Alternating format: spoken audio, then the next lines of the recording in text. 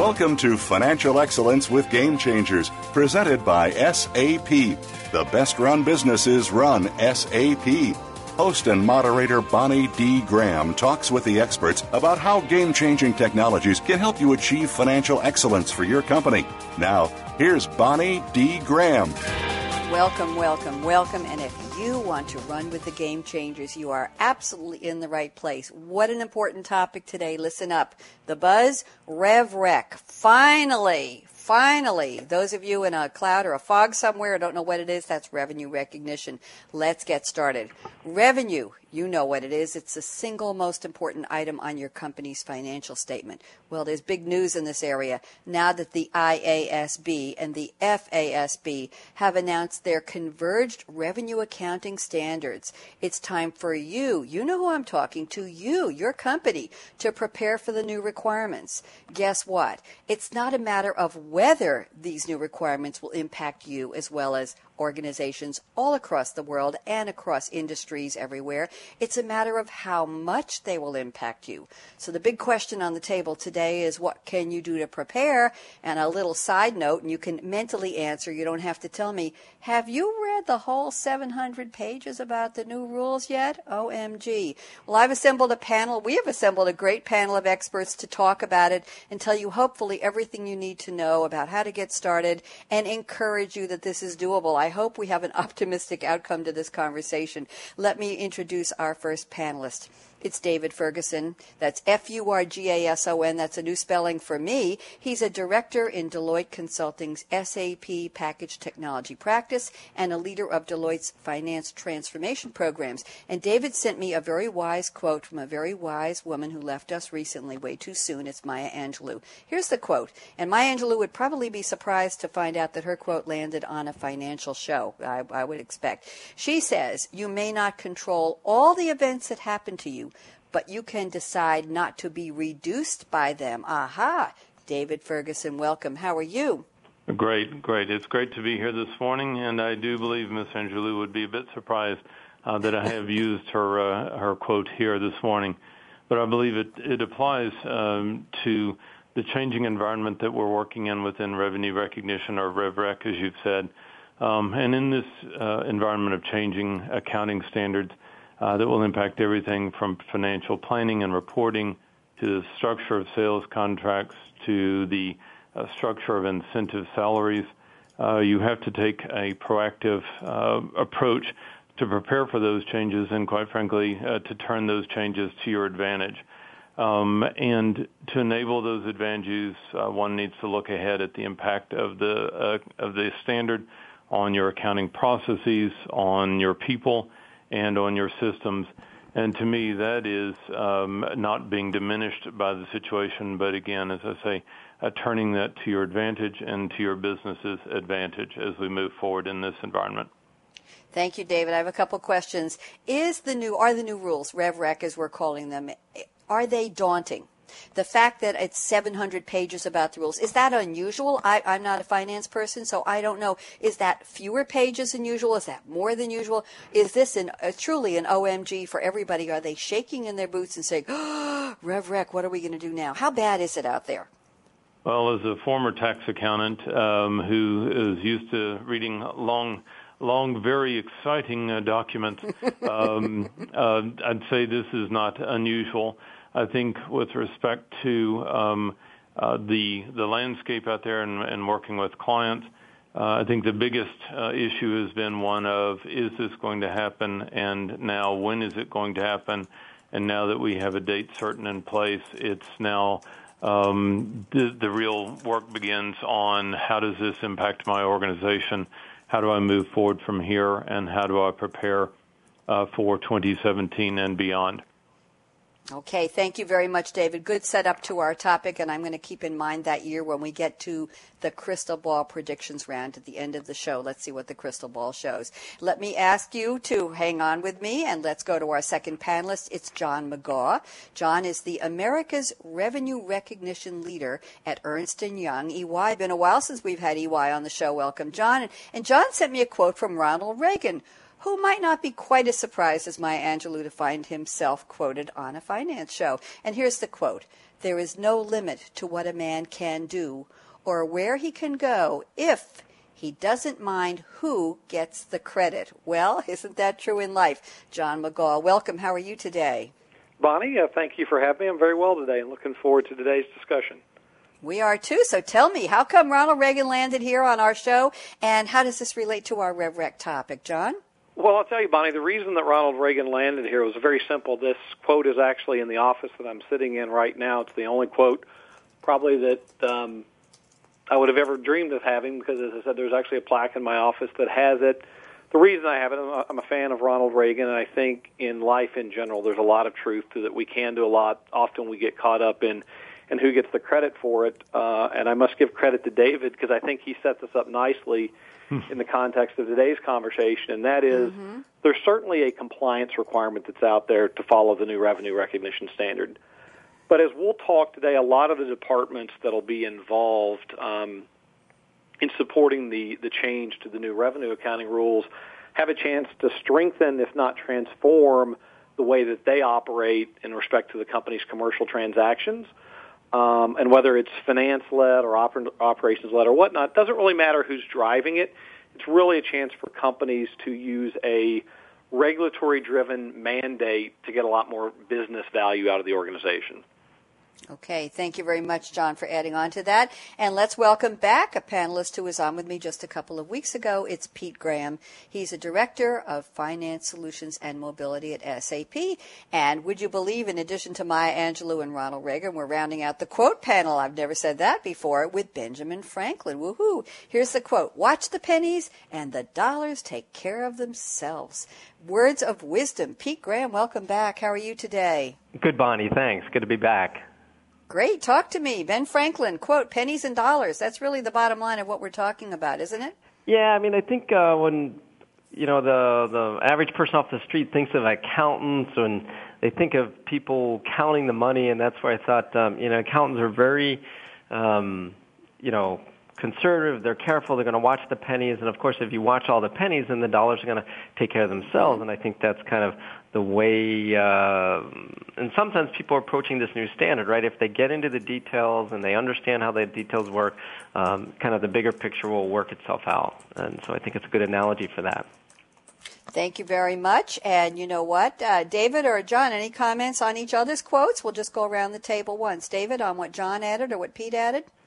I couldn't agree more with John. It is an overwhelming opportunity for our clients and for businesses in general to take a look at their organization and see not just the accounting change, but really that transformative element enabled by this accounting standard. And it is a great time to be able to transform the business. Mm-hmm. John McGaugh, anything you want to add?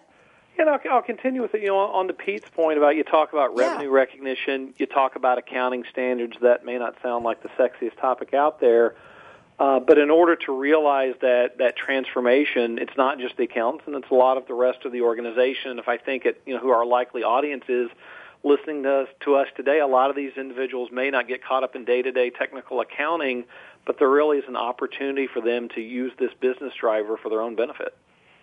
Good. I like the idea of the business driver. That's a message we try to give on all of these shows. Now, I have a very important question for my three panelists. We'll start with David Ferguson at Deloitte Consulting. What's in your cup today, David? I warned you about this one. I know it's not exactly an accounting question, but what are you drinking? What do you want to inspire us to imagine you're drinking? What do you wish you were drinking? David Ferguson, talk to me. Well, again, I'm going to use an example of or use a situation that I experienced to hopefully bring out the ideas of what we're going to be talking about. But at the point in time when my parents-in-law were living in Scotland, I had gone into the village that they lived in with my father-in-law, and it was a wonderful little pub that, being that it was in Scotland, had an incredible selection of single malts there, and this American on the first glass made the mistake of asking for a cube of ice, which really required an apology from my father-in-law, saying, "I apologize, he's an American." And for the second and final glass, I dispensed with the ice and made him a little bit prouder of me. But I think it's also it's going to be interesting as we talk later in the show about the differences between U.S. GAAP, the U.S. GAAP standard for RevRec versus the IFRS standard. And again, really recognizing those social differences through my glass of Aberlour while in the small village of Kukubri in southern Scotland. Thank you, David. What a colorful story. I appreciate that. The ice cube, it was a single malt scotch, right? Okay. Okay, one ice cube and one malt. There we go. John McGaw, I couldn't possibly ask you to top that, but I'm sure you have a wonderful story. What's in your cup, or what are you thinking about?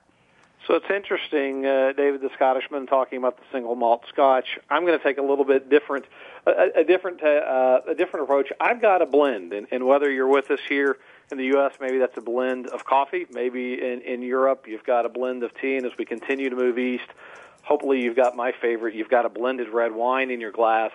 Mm-hmm. And I think, part of it in the drink context and what's in my cup, I think a lot of great flavors in the world, but when you mix them together, you never know exactly what you're going to get. And I think that creates a more unique experience. In that drinking experience, again, I prefer it later in the day to have that blended red wine. In the context, again, of today's discussion, we've already started introducing. It's the concept of there's a lot of different parts of your organization that are going to play, and you're going to get a much better return if you get that blend of the organization rather than letting one or two parts of the organization dominate the discussion. I love that metaphor. We rarely have had drink metaphors for the topic, but John, I have to press you. What is blending in the wine glass? What kinds of, is it a blend? Are you making your own, or is it something you buy already blended? Tell us a little more. It is definitely, I'm not that good or that creative. It's definitely something I blend, and the fuller, heavier-bodied reds, the happier I'm going to be. Okay, thank you very much. We'll leave that one on the table, says the redhead on the phone. Okay, Pete Graham, talk to me. What are you drinking? Well, mine is a lot simpler than David and John's. They're the great stories. I'm just having some spring water and just very simple, being able to make sure I can just tackle the day with a clear thought. So that's what I'm having today. Okay, clear skies, clear thoughts. Thank you all. Guess what? You've all earned a break. We're going to go to break right now. I'm getting Brad ready for that. When we come back, I'll be continuing with David Ferguson at Deloitte Consulting, John McGaw at Ernst & Young EY, Pete Graham at SAP. Our topic today, new RevRec. That's Revenue Recognition Standard. Now what? We're going to launch our 30-minute roundtable nonstop. Panelists, please put your seatbelts on. This is going to go for quite a while. We're going to explore the topic up and down, inside out, and see if we can help you, our listeners, figure out what you need to do and come out on the other end. As quoting Maya Angelou from courtesy of David Ferguson, you may not control all the events that happen to you, but you can decide not to be reduced by them. Amen. We're going to go out now. Don't even think of touching that mouse, that app, that dial. Brad out.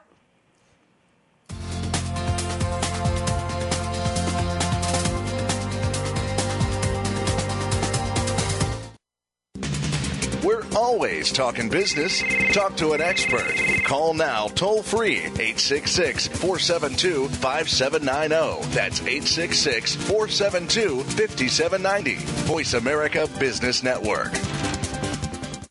The time for enterprise mobility is now. According to IDC, by 2013, over 1.19 billion workers worldwide will be using mobile technology, comprising 34.9% of the workforce. The impact of mobility on business is clear. Increasing numbers of business users are expected to handle critical tasks and decision-making in real time, no matter where they are. SAP and Sybase, an SAP company, offer mobile applications and underlying infrastructure with integration to SAP systems for secure access to business processes anytime, anywhere, and on any device. www.sap.com.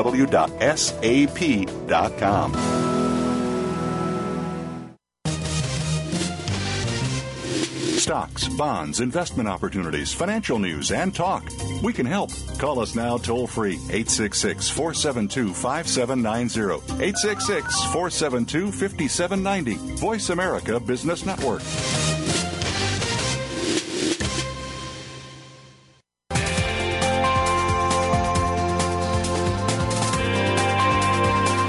Welcome back to Financial Excellence with Game Changers, presented by SAP. Comments? Questions? Send an email to bonnie.d.graham@sap.com. And you're invited to tweet during and after the show at hashtag SAPRADIO. Now, let's get back to Financial Excellence with Game Changers. Welcome back. I am Bonnie D. Graham. Happy to be here with David Ferguson at Deloitte Consulting, John McGaugh at EY, and Pete Graham at SAP. Our very important topic today. This could be a game changer for our listeners. New revenue recognition standard.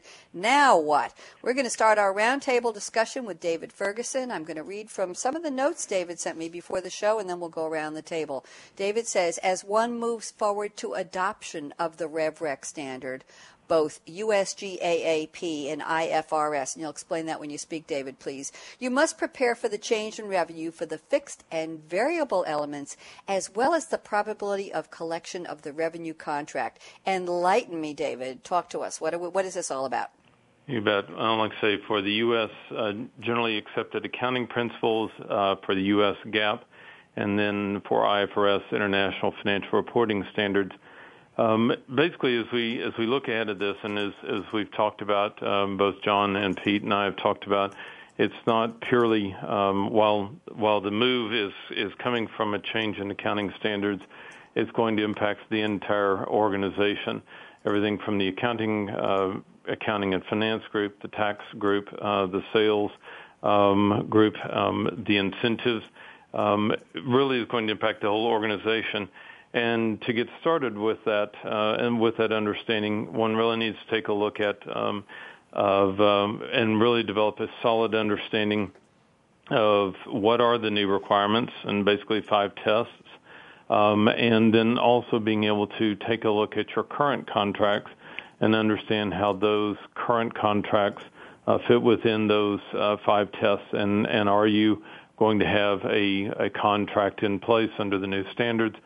And then, of course, once you, have that standard in place, then one begins to look at the various different means by which you're going to recognize revenue, the various different elements as far as transaction price, and that's where the fixed and variable comes into play. And something that's relatively unique here is the concept of collectability, and that ability to collect impact on identifying a contract, which puts the whole 5-step process into play. So I think, again, it comes back to that, number one, organizations need to understand what the changes in the accounting rules are, both in the U.S. and abroad, and because there are differences. And then number two, understand your current contracts against those new standards. And 3, move forward with a plan of action to address those contracts on a go-forward basis. Thank you, David. You mentioned 5 tests a couple times. Is that something you could just summarize or just check off the names for us, or do you want to talk about that later? I tell you what, at least with respect to whether you're identifying a contract or not, and we can talk a little bit more broadly about some other standards. As an accounting group would have, there's actually multiple 5s, but with respect to identifying the contract, it's really whether or not the parties to the contract have approved and committed to a contract and committed to performance. Can each party identify the rights of goods regarding the goods or services? Can they identify the payment terms for those services? That the contract has commercial substance. And then, like I say, the 5th test is around the ability for the contract to be collected upon. Will the will the receiving party be able to make the payments under the contract and meet that financial obligation? Okay, thank you very much. John McGaugh, I know you have a lot to say about what David just introduced. Talk to me. Yeah, so I think a couple of great things. I mean, one of the things to reinforce out of the beginning is, right, the standards have been issued by both those governing our rules here in the U.S. and abroad. So this is here and it's now.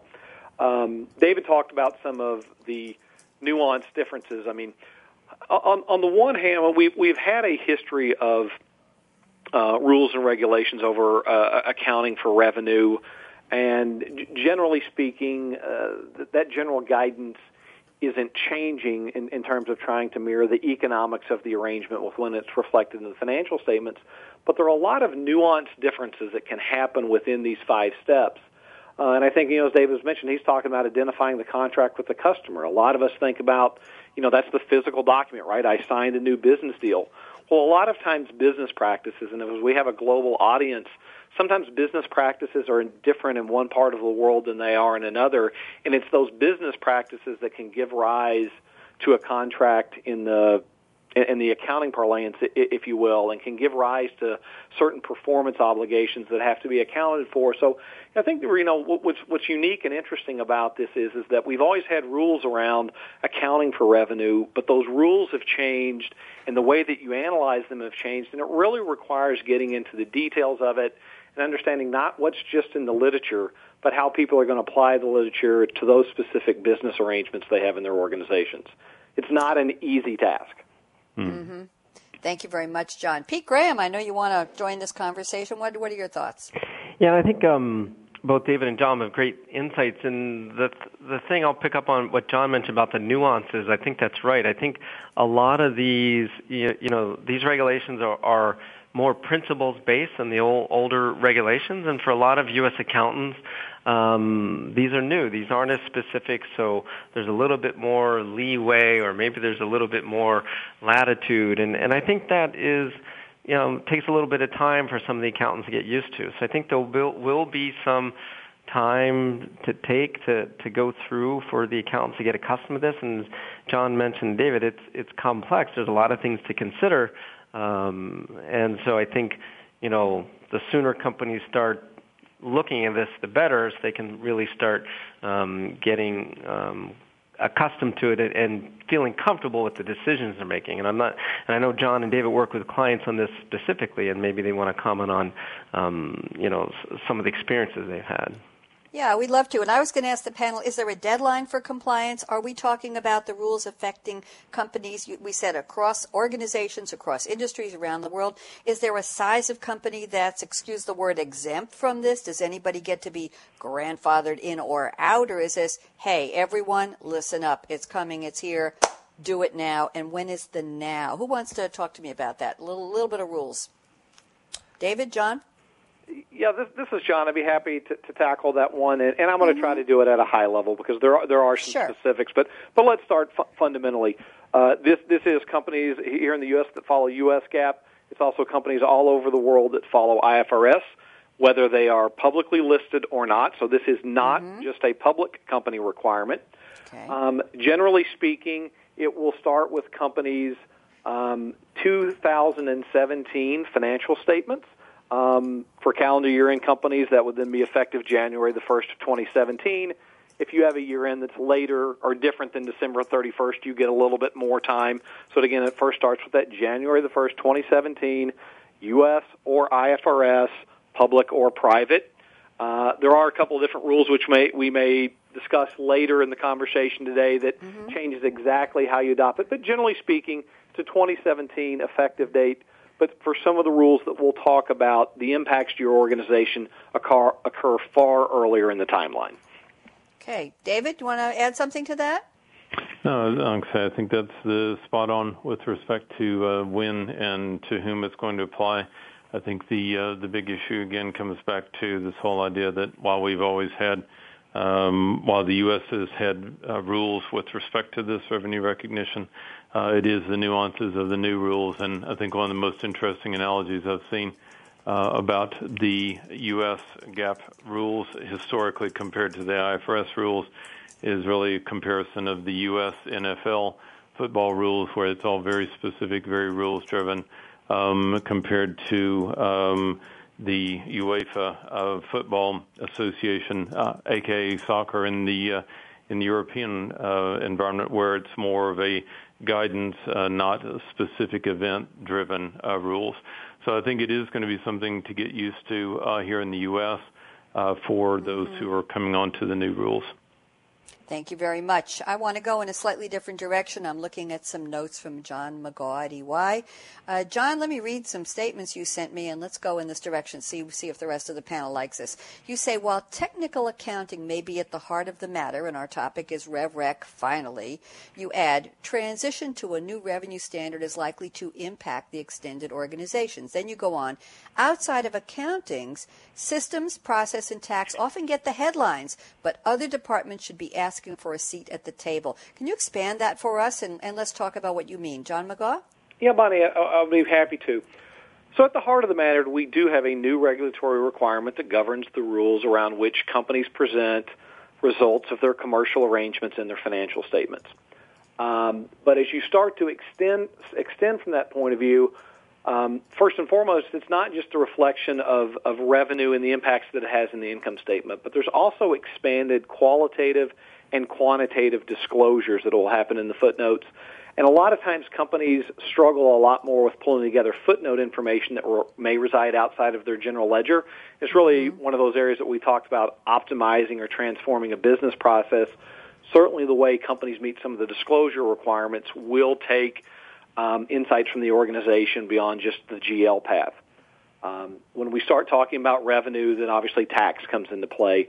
And we're really finding that tax directors and vice presidents of tax are becoming keenly interested on a couple of fronts. One of those fronts is that there is an accounting for income taxes, and this may create some additional differences that tax directors have to track between when revenue gets recognized in the financial statements versus when the taxing authorities want their due paid, because those two will not always be perfectly aligned.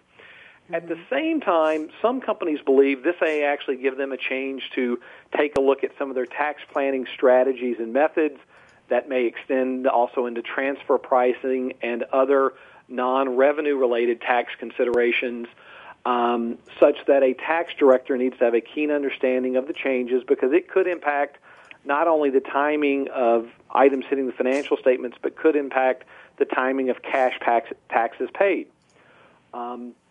If you can, so that's why systems and process supporting the financial statements and tax directors get a lot of attention. But at the same time, since we're talking about revenue, if you think about it, that's the customer-facing part of the organization. It's the way that legal contracts with organizations. It's the way the sales force receives their remuneration and their incentive compensation. Financial planning and analysis. For example, if you listen to an analyst call, they're really not always looking at what was reflected in the most recent quarter or the most recent annual report. They're looking for guidance on the future. So, people, the health of an organization and where that revenue growth may be coming from, these individuals are also interested, because admittedly, we as accountants aren't creating revenue here, but there could be a change in the timing of when that revenue is recognized. So just a couple of examples. David and Pete may have some more of why it extends beyond the accounting department. Okay, good. Pete Graham, thoughts? Why does it? I agree with John. I mean, there are so many impacts, and John did a great job of outlining them. I'll just highlight one you might not think of, and we just had this discussion earlier with the team around logistics, right? So it turns out with the new revenue recognition rules, there's a lot of impact now in the sense of when you can recognize revenue, you need to understand these different types of events and actually put some new constraints or stresses on your logistics system. So as John's premise, you might think this is just about accounting. It's actually not. I mean, all of the people that count on revenue, right, is the salespeople are measured on it, and Wall Street can measure companies or value companies on it. Certainly the finance department is counting on the revenue to come in to drive their budgets. So there's a whole host of things that this is initially going to impact until people get comfortable with what they're going to see under the new regulation. Thank you. David, thoughts? David Ferguson? And like I say, coming back to John's first point around the taxes, I think it's important to look at the taxes from two different perspectives. One is around that John mentioned around direct taxes, so basically income-based taxes, where you've got to look at what is the current U.S. GAAP standard, what is the go-forward U.S. GAAP standard, and then what is the U.S. Federal and, for that matter, state income tax methods for recognizing revenue. What are the differences between those? And if you're in a multinational organization, it becomes even more challenging because now, for example, you need to look at what is Mexican GAAP and Mexican tax implications, as well as when Mexico adopts IFRS standards, which are slightly different than U.S. GAAP, new U.S. GAAP standards. So I think it really becomes a very interesting discussion about that. And how you're going to manage the calculation of tax, how you're going to manage the provisions of those taxes. And then I think even beyond that, for indirect or transaction-based taxes, looking at the process and the technology for being able to execute those transactions, to be able to recognize a sale under the transaction tax rules, to be able to collect the appropriate amount of tax and be able to remit that. So like I say, overall, I think it really is an interesting proposition for the accounting group, for the tax accounting group, and for the IT department to pull all of that data together and have it, quite frankly, as like I say, as the next tax auditor in an auditable state so that you can defend any position that you take. Thank you, David. Anybody else have a comment on this before I go in a somewhat different direction?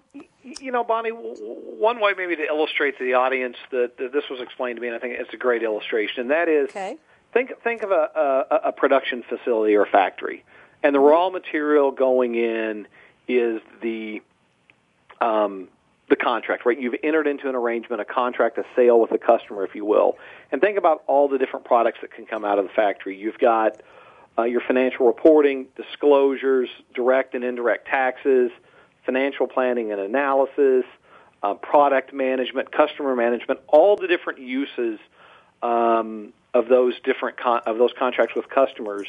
Isn't it wonderful if you had the opportunity to have one factory that's got a foundation of quality information that's timely and it's efficient versus each of those consumers of that information of that contract trying to create their own systems and processes or their own little factory inside of the organization to provide them with the information they needed out of that contract. And that's just one way of looking at the transformation that we talked about earlier. Again, we've got arrangements. We've always had them in organizations. We've always had users of that information. Does the change in the standard create the opportunity for an organization to streamline how it gets that different information or those products to the different users in the organization? Thank you very much. Anybody else want to comment? Okay, no, I'm looking at Pete Graham's notes here. We're trying to go around the table and be fair to everybody. And Pete, you said something that's a little different. We mentioned just a minute ago about international global companies. Let's focus back on the U.S. for a minute. I'm going to read some of your notes, and then let's see what you and the other panelists think. You say, since the new revenue accounting standard is principle-based, and U.S. accountants are accustomed to U.S. GAAP, which is more detailed and specific, you say there will be some growing pains in the U.S. accounting profession in adopting the new standards. And then you add, this is what intrigued me the most, Pete Graham. You said, I think U.S. investors also wonder if the SEC will add some rigidity to the new revenue accounting standards in the future if loopholes are discovered. So, Pete, what's the likelihood or a lack of likelihood that there will be loopholes discovered, and how hard hit will the U.S. accounting profession be? And is the SEC already sharpening its focus, putting the binoculars on and saying, what do you think, Pete?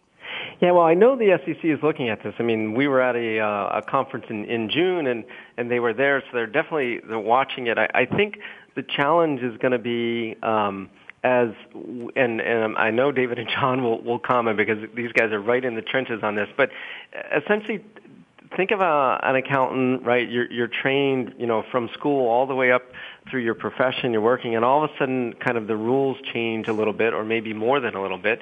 And now you've got to kind of adopt those rules on the fly. You've got a lot of customers asking you questions, and there's a lot more gray area than there was. And so I think you'll have some companies making decisions, and they'll think it's fine in the gray area, but maybe down the road a little bit, somebody may decide, maybe the SEC, that maybe that was not the right choice, and they may pull them back a little bit. And I think that's also when I talk to my European colleagues, they mention that as maybe an issue that happened previously in some of the accounting standards in the U.S. that it got so specific that it became unmanageable. And so their hope is that the principles kind of stay true and that customers and industries are able to kind of adopt these rules in the right way and maybe change the interpretation a little bit as we go through with experience so that the rules framework, the new regulations kind of stand the test of time. And I think certainly that first year when we start seeing new financial statements, investors may ask a lot of questions. Hey, your revenue went up a little bit or your revenue went down a little bit, and only because of the standard. Did the value of that company really change, right? The economic value. I think John had mentioned that concept before, right? The accounting is trying to mirror the same economics, but, if your revenue slightly changes over time, it could slightly change your corporate value, hence stock prices, right? And that's where investors are going to get involved and interested in. So I'm curious to see what David and John think about this, because these guys are right in the middle of this. Let's talk to the guys in the trenches. David Ferguson, what are you seeing from your perch at Deloitte Consulting? Do you agree with Pete? I do. I think it is going to be a very interesting prospect as we move forward with this, and to be able to have number one, confidence in the investor community that these statements are being number one, for the investor community to understand what the changes are. Number two, to have faith that there is a uniform commitment, if you will, a uniform application of those rules across in an industry. And I think it's going to be important that there is an open dialogue as we move forward within the accounting and the investor community to be able to talk about the appropriate way to approach these rules. And to one of the initial points, I have no doubt that there will be cause for the SEC and or others to take a look at how some and probably not those that are listed, but how certain companies might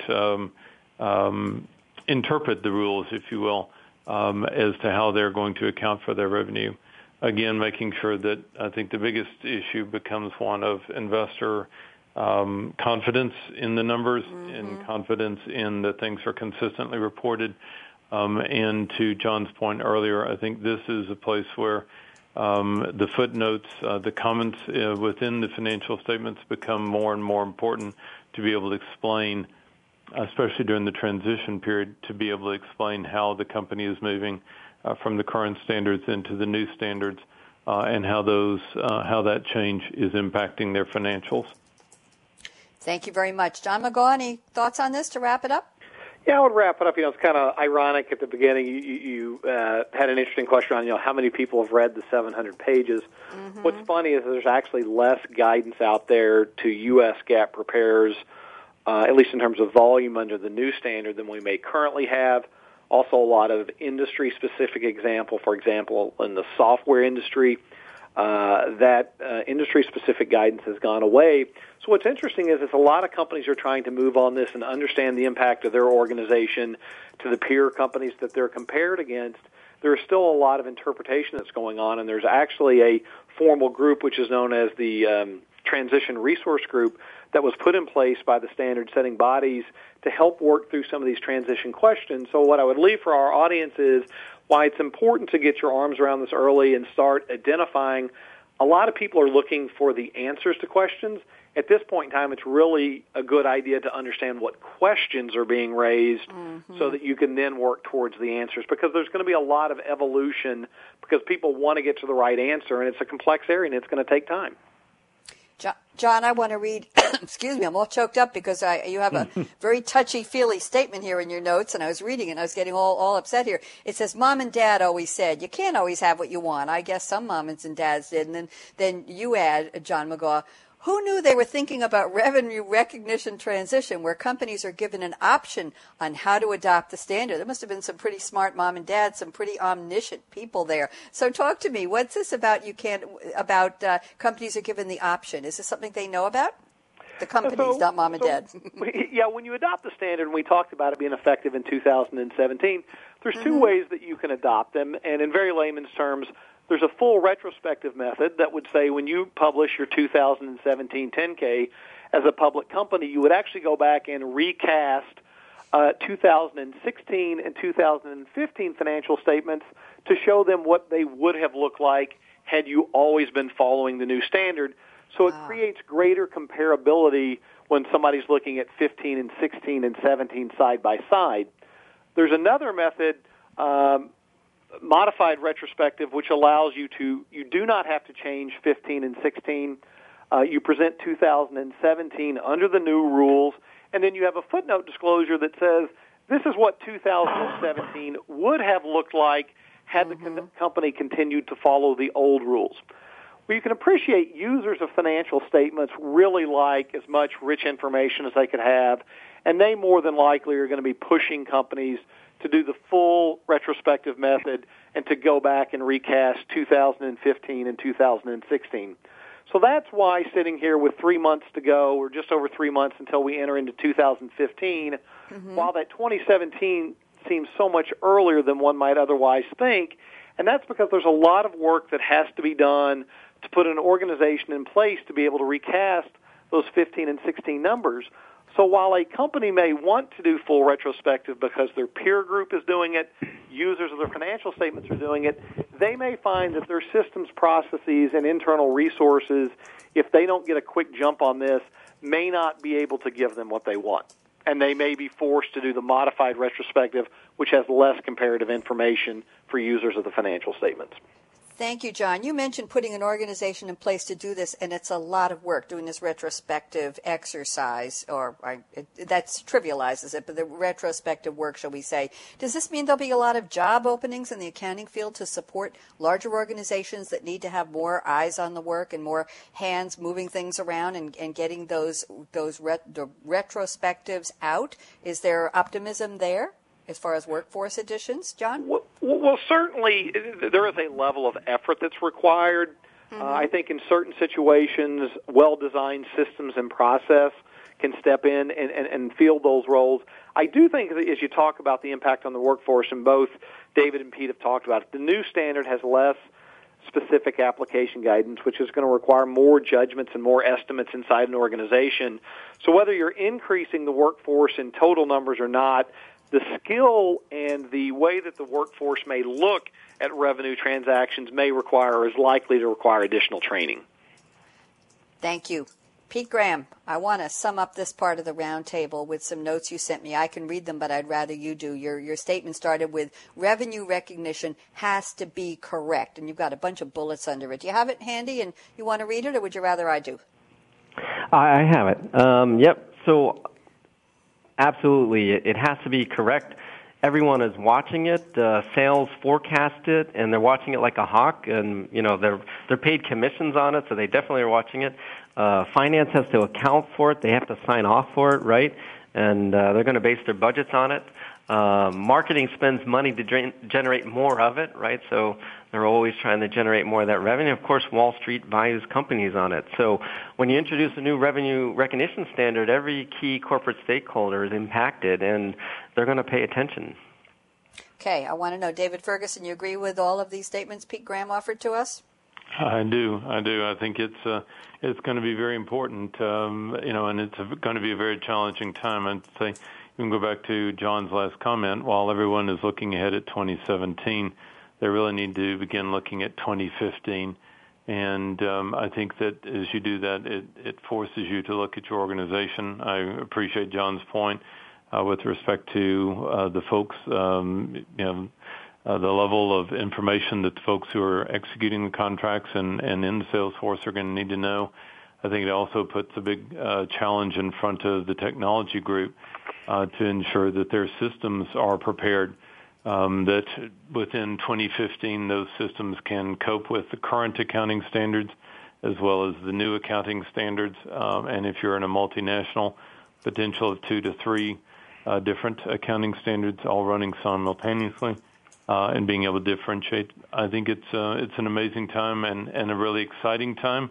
It's a great time to be an accountant, and it's a great time to be in the world of technology supporting accounting. I don't think I've ever heard anyone say it's a great time to be an accountant. I like that, David. I tell John, you, it's a rare event.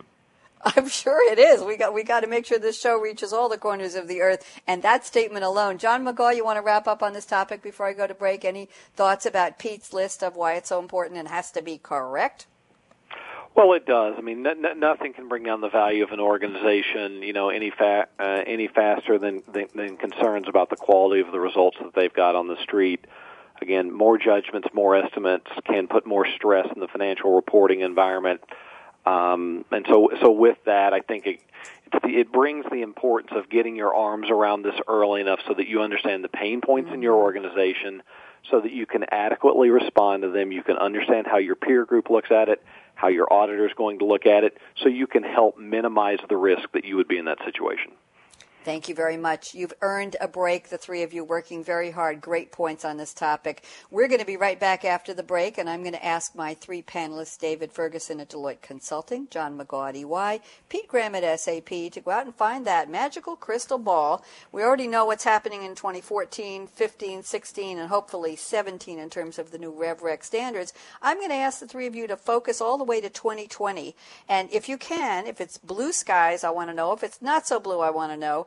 And what do you see will be the aftermath of this adoption of the new RevRec standards by that year? So go out, find the crystal ball, and think about it. We'll be right back. Don't even think of touching that mouse, that app, that dial. You're listening to Financial Excellence with Game Changers, presented by SAP. Brad out.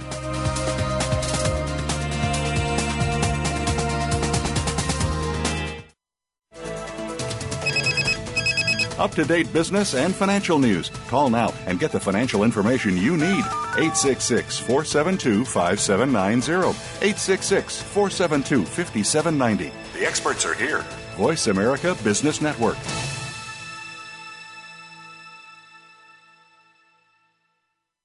The time for enterprise mobility is now. According to IDC, by 2013, over 1.19 billion workers worldwide will be using mobile technology, comprising 34.9% of the workforce. The impact of mobility on business is clear. Increasing numbers of business users are expected to handle critical tasks and decision-making in real time, no matter where they are.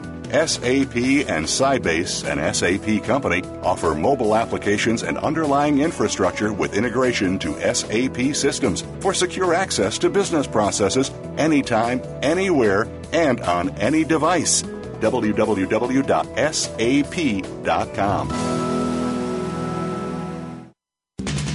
We're always talking business. Talk to an expert. Call now toll free 866-472-5790. That's 866-472-5790. Voice America Business Network.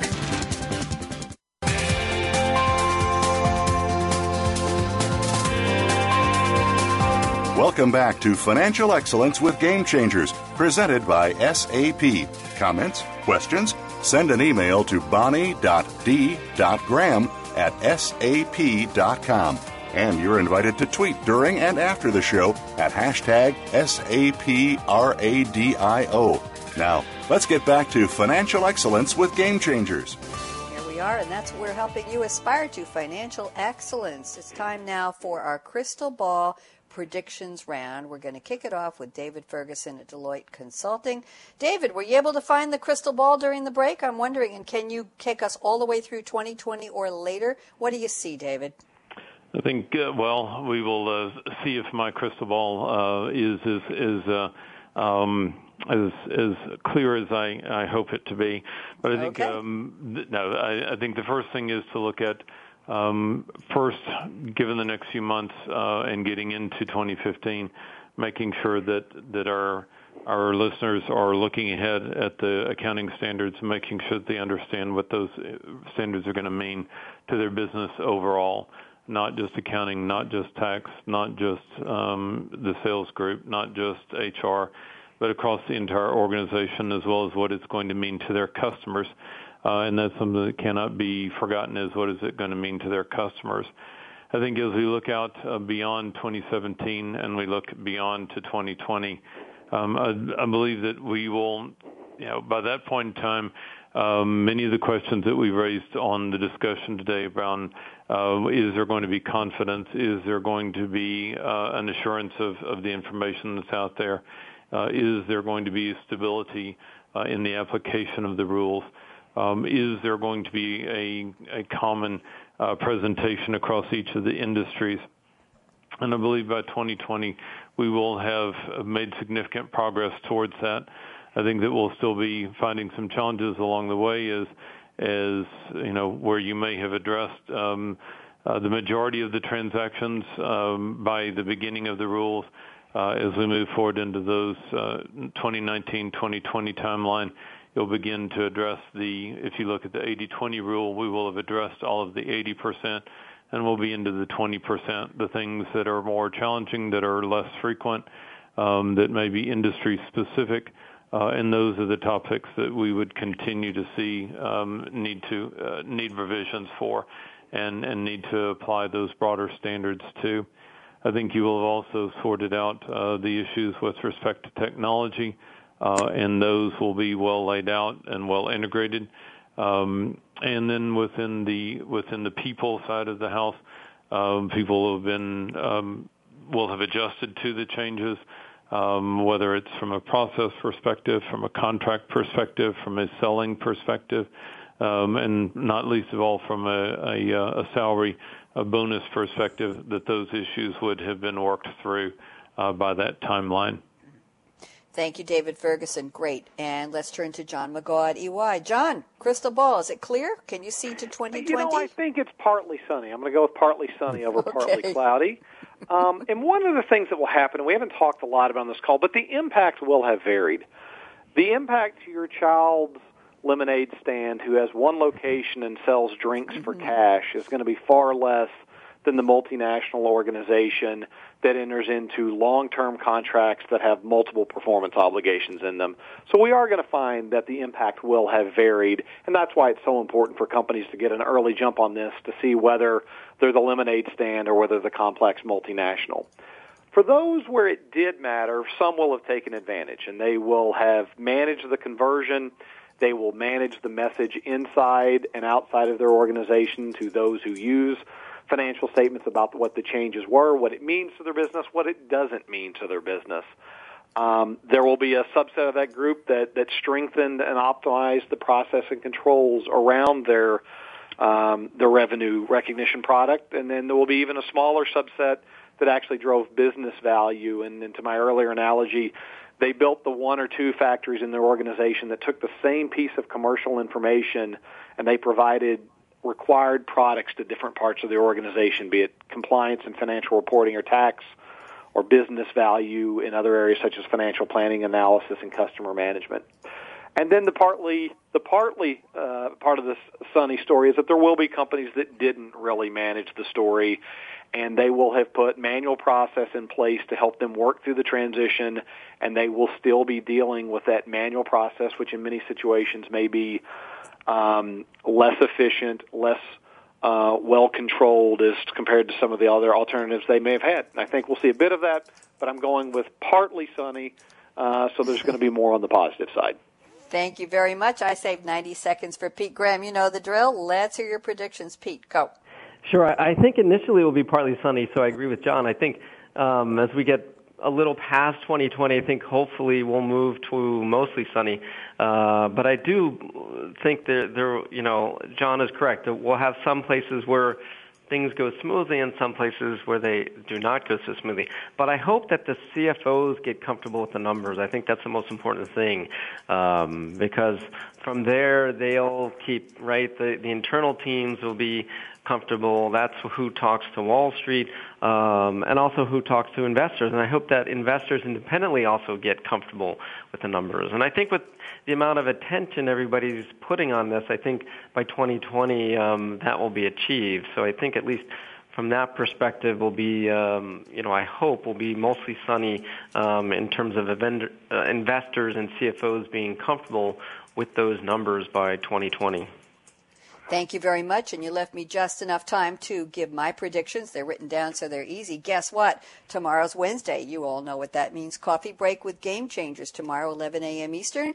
And then later in the afternoon, I'll be moderating another discussion on the customer edge with Game Changers, 3 p.m. Eastern. We have the bookends on Wednesday. Thursday, we're going to talk about a new edition of Future of Business with Game Changers, now in Season 2, Thursday, 10 a.m. Eastern. And I have to tell you, the following Thursday, we'll have another episode of Innovating Innovation with Game Changers. And the following Wednesday, we'll be back to the debut of the Internet of Things with Game Changers. Exciting topics. And then next Monday, we're back with HR Trends with Game Changers Season 3. And next Tuesday, we'll be right here at noon Eastern with another edition of Financial Excellence with Game Changers. It's dizzying. Yes, we have 7 shows on the air right now. We're trying to tell the world it's time to be a game changer. You agree, David and John and Pete? It's time for the accountants to get on the train and start game changing with the new RevRec standards. Are we all in agreement with that one? Yes? Absolutely. Good. Well, thank you, David Ferguson at Deloitte Consulting. Pleasure to get to know you. John McGaugh, same at EY. Pete Graham, welcome back. Wonderful to have you on air again. Hope you'll come back. And a shout out to Elizabeth Milne, who's been tweeting for us. Elizabeth, you assembled an awesome panel for this topic, and we had a great conversation. Thanks also to her team members, her teammates, Chris Grundy, Aaron Hughes, and Birgit Starmans, who sponsored this, and Brad and the Business Channel team at Voice America World Talk Radio. I'm Bonnie D. Graham, and here's my call to action. Fasten your seatbelt. What are you waiting for? RevRec is here. Go out and be a game changer today. See you tomorrow on Coffee Break with Game Changers. Bye-bye.